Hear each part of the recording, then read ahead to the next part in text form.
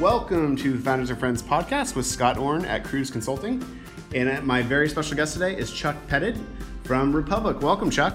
Thanks, Scott. Thanks for having me on your podcast today. Look forward to it. My pleasure. So I should say Republic is a client of Cruise Consulting. So we've seen the company grow over a couple years now. It's super exciting. There's tons of momentum. And I was talking to Chuck recently and practically begged him to come on the podcast. And he's a very generous man, so he said yes. So it's great to have you here. I wouldn't say it was a beg. I wanted to be on your show too. I like to get the word out there about Republic, so thank you again. Yeah, so tell me, how you got involved with Republic and how you guys came up with the idea.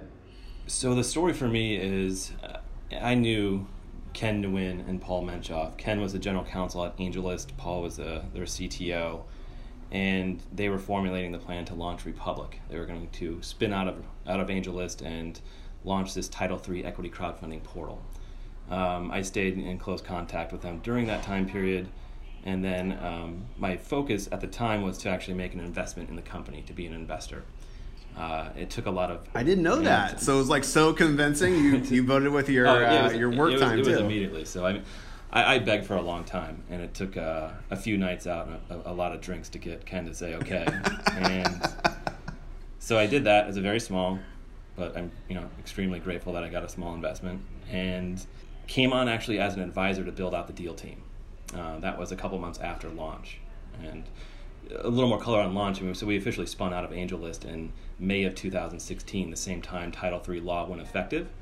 That's when we got our license from FINRA, and then officially launched the company in July of 2016. So we're barely a year and a half old, or not even. So just after that, late September of 16, I came on to build out the deal team, and I knew I was going to love it.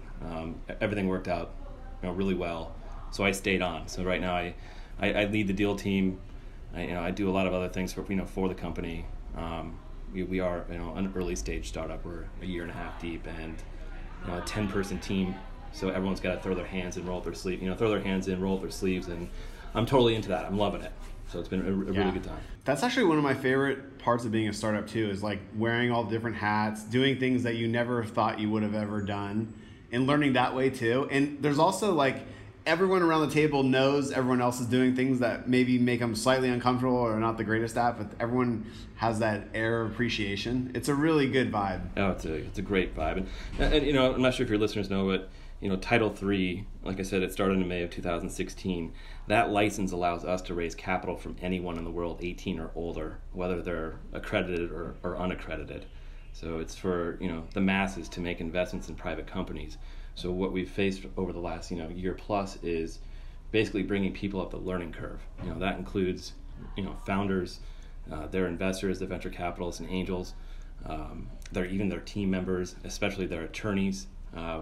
So we've been on a bit of an education tour for the last year plus, and thrown a lot of mud at the wall, and we're doing it in the right way, and things are starting to stick. We have a significant amount of traction right now.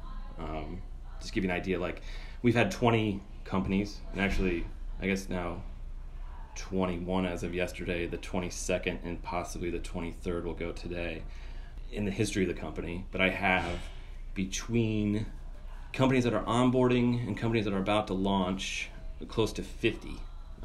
Oh my God, are you kidding me? That's amazing. Well, you told me a while back, maybe explain what being part, or the kind of managing the deal team means. Because I used to work in venture capital. I understand kind of deal flow, but maybe talk about what that means for everybody else. There's a lot to it, but in short, I'm typically the first and the last person to talk to founders before we agree to move forward with them.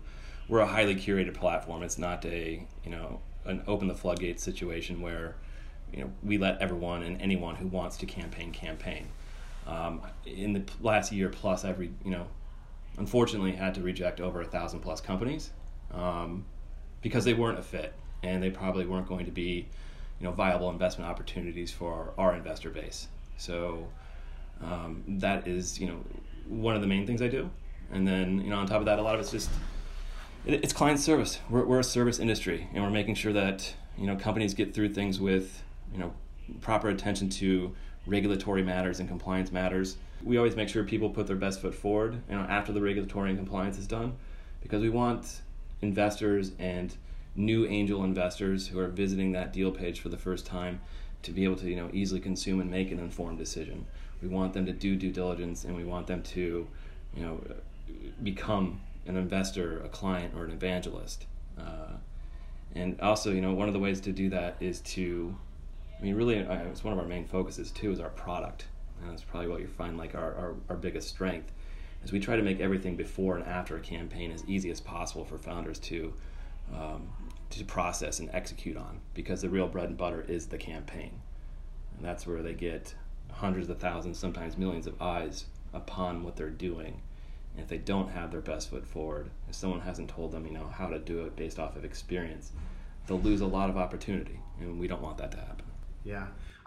There's so many good things in what you said. One of my favorite is, this is a way for people who are evangelists or who really believe in the product to participate in the growth of the company, the upside of the company, and just get further entrenched. I love that. It's actually like what the internet is for. Like this, it just seems like Republic is such a natural, like if someone was creating the internet 30 years ago or 40 years ago, this is something that probably everyone was thinking of even back then. Like, how can we reach a lot of people who are interested in this specific thing and help them get behind this idea, this moment, and participate? It's because I'm sure you've read this, and you've probably been involved in some of this stuff.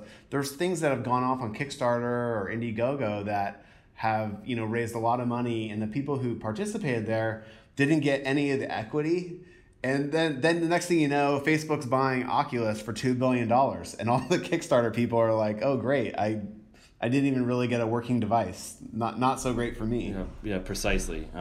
So someone who would have purchased an Oculus Rift on Kickstarter, I think it was $450 or $500, had that have been an equity stake instead, it would have been a totally different outcome. I think in the several $100,000 of return on that just $500 purchase they made. We do incentivize, and we encourage our issuers to incentivize their investors by not only giving away a stake in the company, but sometimes a product as well. So in the case of that company, they could have given away, say, an Oculus Rift plus an equity stake in the company. Obviously they make the math work and whatnot for them to be able to do the fulfillment and stuff, but that's definitely potential on our platform, and people have actually benefited from that in a big way. Have you noticed certain kind of companies do better, or what have you seen? Because you've done 20 deals now, and obviously you've got 50 in the pipeline, which, by the way, congratulations. That's incredible. Thank you. Yeah, it's insane. Incredible. Yeah. And I'll touch on that number a little bit more too. What I see works. Honestly, I've been an angel investor myself for a long time, and one of the things I always really just, would ultimately settle on is the individual that I'm investing in. It wasn't so much about the product or whatever they were building. It would really come down to the individual. Can that individual execute? And from Republic's standpoint, these things they need to do to be regulatorily compliant and build their deal page and actually run a campaign strategy, it makes them execute on a lot of things. So the ones that work really well are the individuals who can, they're just proving that they're good at executing when they run through our onboarding process in a matter of 10 or 12 days, or they have a very systematic approach to it. People who can handle it smoothly because they're organized. There's a bunch of different ways they can do it in a really good way, but those are the individuals who end up having the best campaigns. We set up each issuer with specific campaign strategies. A lot of it's based off of basically our hard work and going out and finding the right partners who can help those companies get additional exposure during their campaign.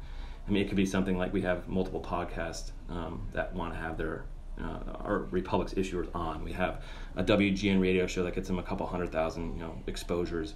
We're a sister company of Product Hunt, so we'll have these companies also do a placement on Product Hunt during their campaign. That gets them about 500,000 exposures. We have live events across the country. We have our newsletter that goes to 40,000 people. We have even down to the details of, this is probably how you'd want to communicate to people who are in your direct network, like friends and family. And this is probably how the way that you'd want to communicate to people on the fringes, like on LinkedIn or Facebook. This is a great opportunity for them to cast an extremely wide net, and we want to make sure that they do it, and they're also doing it right. And see, as I'm saying all these things, you're probably now that's a lot of work, but that's where these people who can execute come into play. And then if they can execute on these things, they're doing great. I totally agree. I mean, we see that with Cruise Consulting, where when we onboard clients, it's exactly what you're talking about. We see people who get shit done, for lack of a better word, and can onboard in a week or two. And we see people who dilly-dally around for 2 months. And it's very clear. For you guys, like, I didn't know that you guys were getting so much media exposure through so many different outlets. That is really, really smart. Have you found, like, media being super receptive to your story and the story of your clients? Yeah, we definitely have. I mean, at least once during an issuer's campaign, they'll be picked up by some sort of media outlet that's interested and curious about what they're doing and how it's actually impacting that individual's community. One thing that we actually have coming up in the next 2-3 weeks is a television program with Sony Entertainment. It's called Meet the Drapers. I'm sure a lot of your listeners know who the Drapers are. It's one of the most prominent venture capital families out of California. You have Bill, who was one of the first VCs ever in the world. You have his son Tim, who everyone knows, and then Tim's daughter Jessie. Individuals that we've helped identify, founders and startup companies, are going on to the program to pitch their company to the Drapers plus one guest investor. And then those individual companies are also running a Republic campaign. So when the show comes on the air November 19th on Sony Entertainment Television, which is available through Comcast and Dish Network, those viewers at home will not only be able to sit there and potentially be a client, but they'll also potentially be an investor. And they'll come to Republic and they'll be able to make a direct investment in those companies that are pitching the Drapers. So that will be probably our biggest media splash to date. Before that, and I think you know a lot about it too, from day one, our mission was always about diverse founders, tech-enabled companies, and companies with social missions. We stuck to that. We're not just talking the talk, we're actually walking the walk. Roughly 80% of the funds raised to date have gone to female-founded companies. I don't know the exact number, but certainly north of 50% have gone to minority-founded companies. The current pipeline indicates that those numbers won't change much at all, if anything. So we're continuing down that path of making, just wise and impactful and the right thing. We're doing the right thing, which is great. Yeah. And part of the reason why I love being Feels here so much, good, right? So it's there's a lot of people are talking the talk, but they're not walking the walk, and we're actually doing that. So I get pretty excited about that, and I think it's going to be reflected through that television program. It's going to be reflected through 2018 for us. The rest, as we have new products and new initiatives and new partnerships coming out, they all reflect those values, and it's doing a really good job to for the ecosystem. Yeah, I find, especially in venture capital, or where you're working with startups like us or you guys, doing the right thing and being an upstanding person and company pays 1000x dividends. It's just the word of mouth, and when you start getting critical mass, and people are just more likely to talk about you and tell their friends. And you guys are already kind of past that real small stage. You guys are getting pretty big, and people know about you, and you're getting all these media outlets. But that's what's going to take you from these next 50 to the next 500. Yeah, I mean, it's going to make. Yeah, go ahead. I mean, we're 10 strong right now, employee headcount, but it feels like 100. We have a really strong team, and we have 2 attorneys. We have multiple engineers, multiple designers, multiple business side people. So but then everyone has a little bit more to their repertoire than just that too. So it ends up we're really busting it here, and it's very it's great to see that too.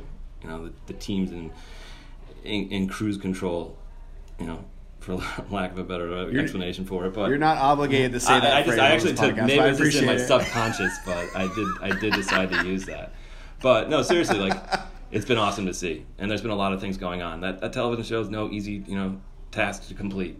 That's 13 filmed episodes, a lot of hours, a lot of talking with Sony, a lot of talking with the producers and the Drapers, and at the same time we have 10 other things going on. We have a new product coming out in November, or multiple products that are ICO related, coming out in November.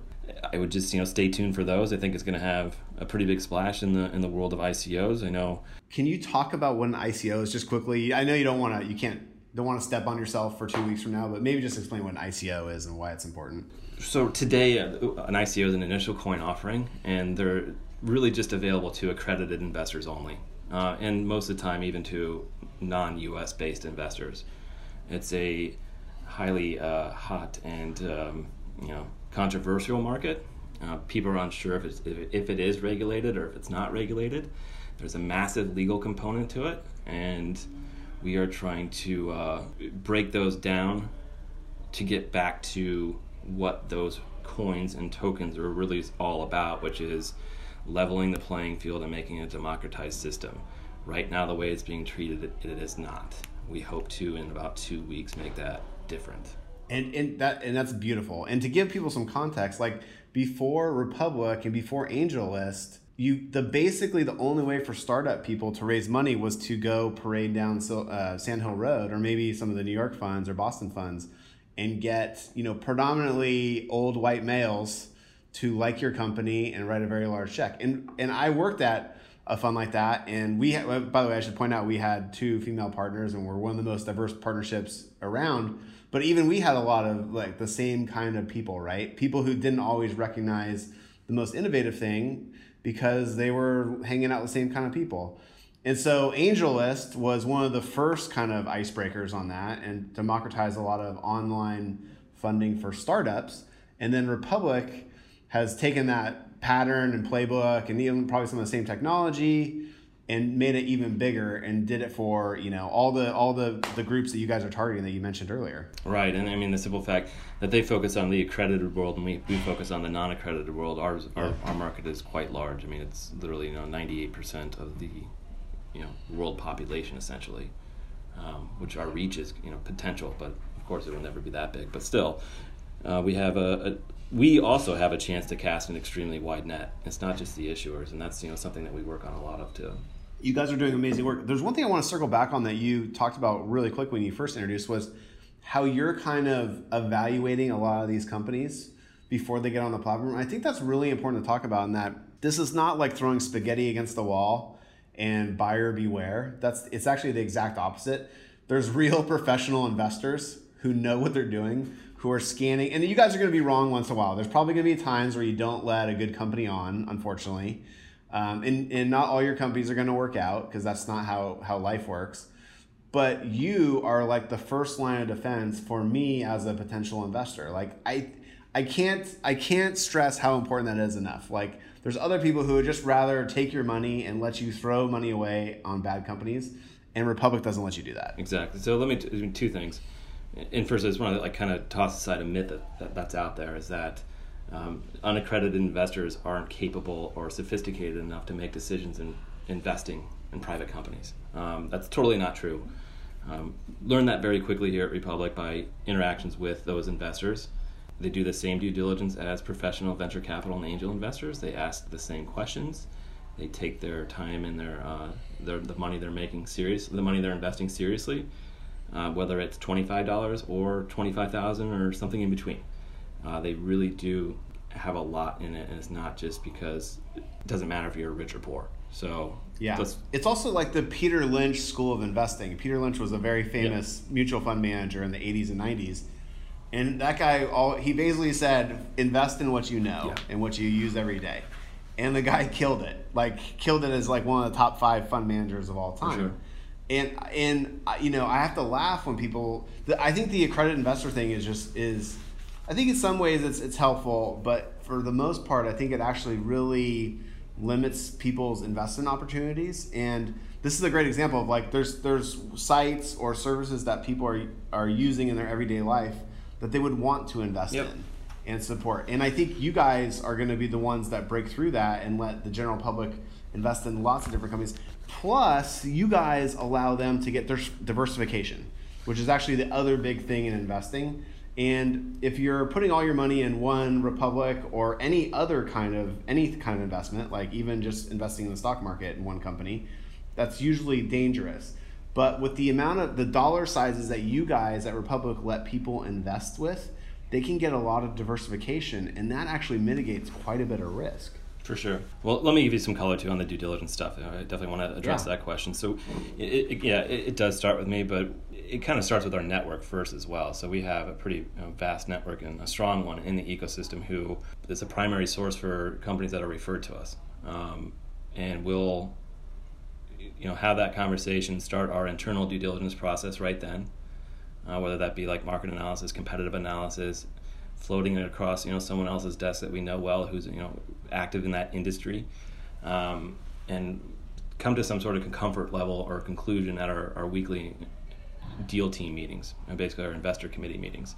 And after that decision's been made, if it's a yes, this is something that we should start to pursue, we have an external due diligence process. We've partnered with and hired a company that does external due diligence for us. So they actually then have a phone call with the founder or the founding team, and they do some serious digging. They come back to us with a full-fledged report that we again use at our deal team meeting once a week, and we'll review that and decide if this is something that we again want to pursue. So we have multiple layers, whether it be our network, our internal review, or our external review. And the last thing is that while these, if a company is moving forward, they are starting to onboard. Onboarding is due diligence also. They have a regulatory filing that looks like a government-style business plan. There's a lot of information that they have to disclose. We do a lot of spot checks and additional checks. Things come up that weren't previously disclosed or known. In addition to that, they have a financial review that's being done more times than not by a licensed CPA. For the smaller raises, if they're only going to raise a certain threshold, like less than $107,000, they can self-certify, but we still do cross-check those. And the ones above $107,000 have to go to an independent, licensed CPA. So I consider that to be continued due diligence.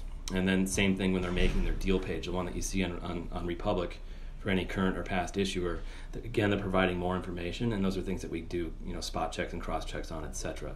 So due diligence really carries through until the very last day when the campaign goes live. And then, just like any other fair team or fair investment platform, if something comes up during the actual campaign, it's going to be extracted, called out, it's going to be remedied or disclosed the proper way. So we're very serious about diligence. We're very serious about being compliant and following the regulators' laws. It's unbelievable. I didn't know you hired an independent third party to do those diligence calls. That's fantastic. It's the best way for us to scale, honestly. So it's that's the only thing they do. They do due diligence on private companies. So, but all the private equity firms do that. I mean, that is a best practice in the private equity world. So that is very smart that you guys instituted that. That's amazing. So yeah, I think there's no stone unturned for sure. And one thing I always tell investors as well is, read the deal page, read their regulatory filing. It's really no stone unturned. Everything's out there, and it's all been properly disclosed and disclaimed and written about. So it's just a matter of how much do you want to read. But like I said before, these the non-accredited world is actually reading, and they're doing due diligence. I totally agree. Let me ask you a fun question. Is there one company you guys have done that really spoke to you personally? I think that the light phone is pretty awesome, but which ones have really touched you at a personal level? I have my compliance hat on, and my what is, if FINRA happened to listen to this hat, to be honest, yeah, and it's just it's like life also. There's a lot of ups and downs with these teams as we go through the process and we go through the campaign, but ultimately at the end of the day, this is a long-term partnership, and I continue to have conversations about non-equity crowdfunding things, even to this day, for campaigns that closed a year ago. We're serious about a community and that long-term partnership, and there'll be more things to do from that once we get a larger crowd of, say, 50 or 75 or 100 plus companies that have campaigned with Republic.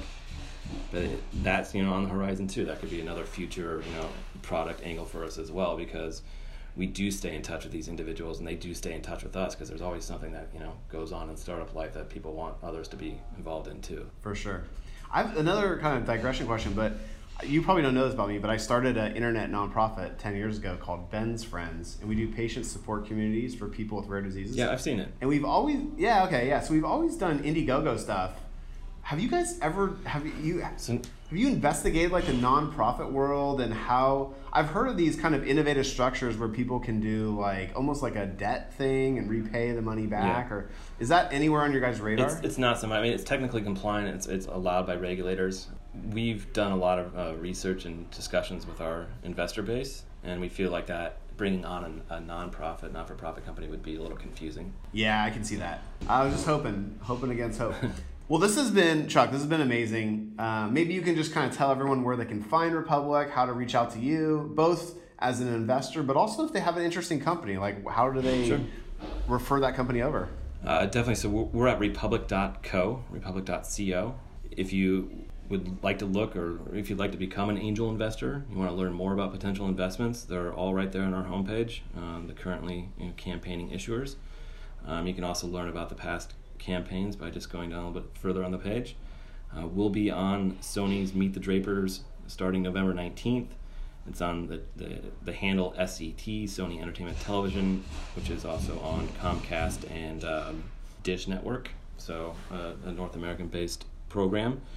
And for those who want to apply or refer, you can also do that on republic.co. There's also republic.co/startups/intro. Right there, that page, that one page /startup/intro is going to have everything under the sun that you'd want to know about, what it takes to run a campaign, what it's going to be to run a campaign, etc. And you can apply on that page as well. Awesome. Chuck, amazing to have you on the podcast. I'm a huge believer in what you guys do. Congratulations on the success to date, but I know it's just a start. And I can't wait to see those next 50 come out. That's going to be so exciting. It's going to be exciting and busy. Thank you, Scott. By then, you're going to be like some gray hair and talking about the next 100. And you're always one step ahead, which is awesome. Awesome, man. I appreciate having me on today. It's awesome. Yes, thank you, Chuck. Really appreciate it. All right, Chuck Padid from Republic. Thank you, Chuck. And you can find Chuck and the rest of the team at Republic at republic.co. It is an awesome company, and please check it out. And please tell your friends. Talk to you guys soon. Bye.